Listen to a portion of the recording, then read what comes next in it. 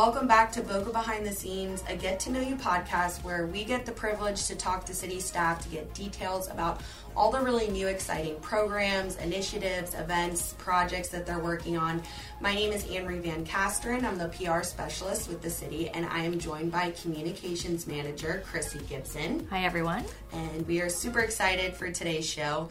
On this episode, we'll be talking about the city's innovative programs, parks, and events for those with special needs and abilities.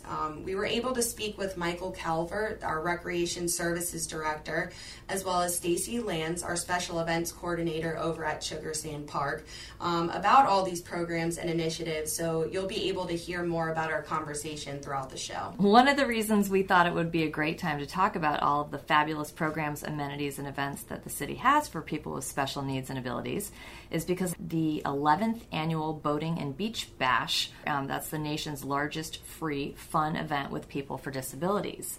And for those of you who may not know about the Boating and Beach Bash, it's a really special event. It began in 2009 with a group of volunteers and 3 boats. The boats came out to give rides to attendees, people who have special needs and abilities who had never been on a boat before. And about 350 people came. And now 10 years later, the event is still going strong. It hosts thousands of people. And they had about 25 boats and yachts, big boats, little boats, that come out. People get on the boats, they go up and down the Intercoastal, and it's been dubbed the Miracle on the Intercoastal. It's really a very, very tremendous and very special event. That's awesome. I actually had the opportunity to speak with Jay Van Beckton, the executive director, over the phone, and he was just thrilled at what a successful and tremendous event it was. He said it was the biggest crowd to date. All the parking lots were filled. Nearly 6,000 attendees came. Over 2,000 boat rides were given in a matter of 5 hours. So it's really become a great staple in our community. It's such a cool event, and it's not just the boat rides. I mean, they have all kinds of resources there and games and fun for folks. It's really cool. And these same volunteers, the volunteers who run this great event, have been really instrumental in working with the city to get us to provide beach access mats on our beaches. And we do provide these beach access mats. It's for people who are in a walker or in a wheelchair.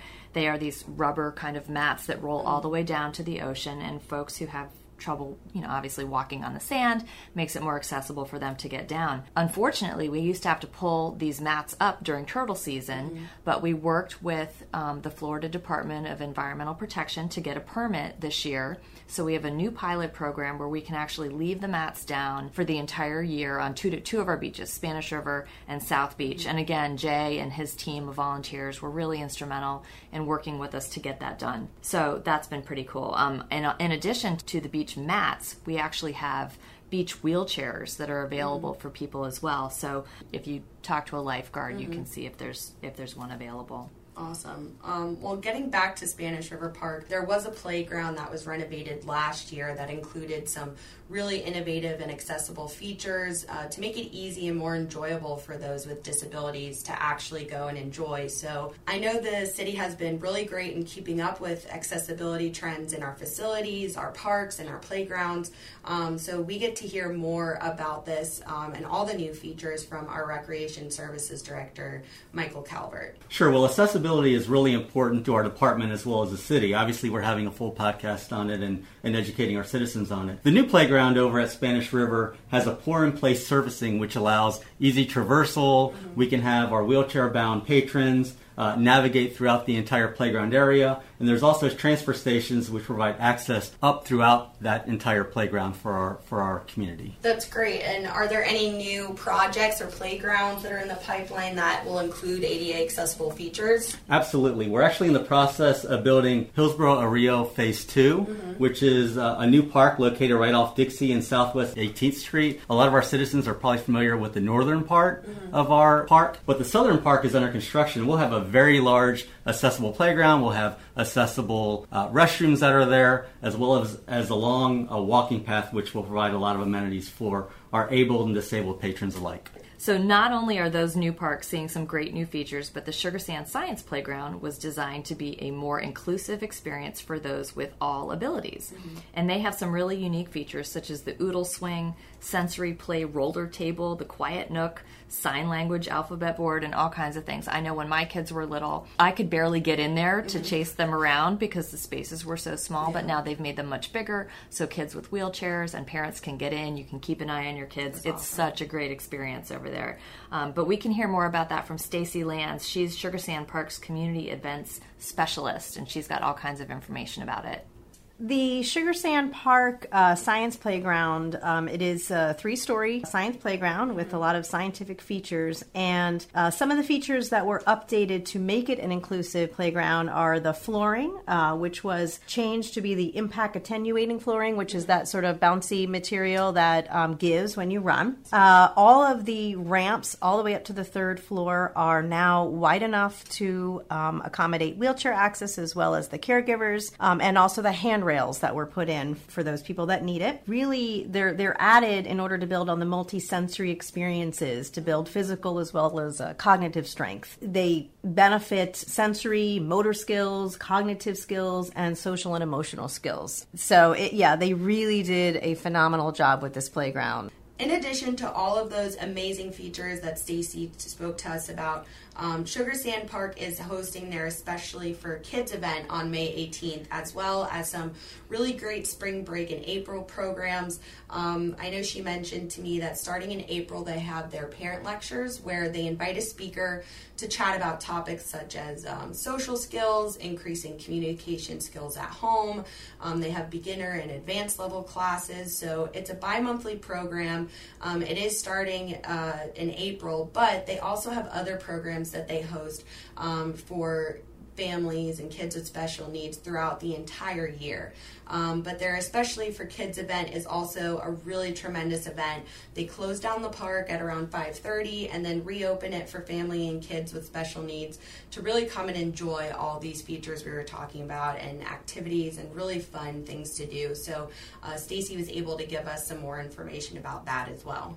In May, we have our Especially for Kids event, which is a family event where we close down the park at 5, we reopen at 5:30, and families get exclusive access to our amenities, Explorium demos, free carousel rides. We'll have a petting zoo, dance party, family photos, arts and crafts, so all kinds of different things for families to come. It is free, and they just have to register in advance online. So as we've been chatting about and hearing about, the city really does a tremendous job at trying to be innovative in its programming and its services for those with special needs and abilities. I know when I first started here, I had the privilege of sharing a really great story with our community about our Pat Reef Tennis Center. They have a wheelchair program. It was actually named the 2017 USTA Grassroots Wheelchair Tennis Program. Long title. But they were recognized nationally, which is really, really awesome. They host the South Florida Open, which is a huge wheelchair tennis championship where players from all over the country come and play. And they have some really great programs such as their weekly clinic where wheelchair players are paired with able-bodied players. So it's a really inclusive and amazing program. You know, not only does the city have great programs, but the county also offers a lot of great programs. I know you've probably seen this van around town. I know that I have. It's the Palm Tran van. Apparently, if you have special needs, they provide a door-to-door service, and you can make arrangements online or with the county, and they will come and pick you up. So it's a paratransit service. It's a great resource. So between the city and the county, we both are offering a lot of great information and resources for people with abilities and disabilities, and I hope that we've been able to provide some new information to people today.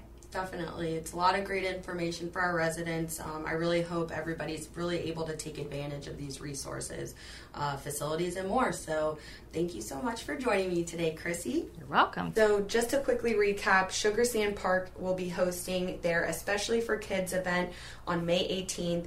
The event is free for attendees, but please make sure that you go online and register on their website. And in addition, as you heard, we have several accessible playgrounds around the city.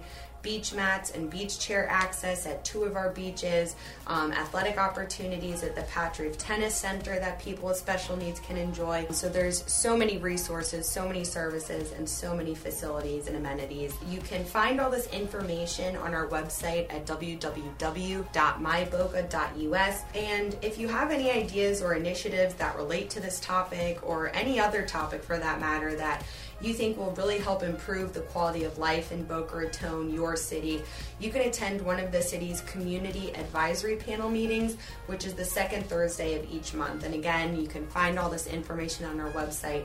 But thank you so much again for tuning in to Boca Behind the Scenes.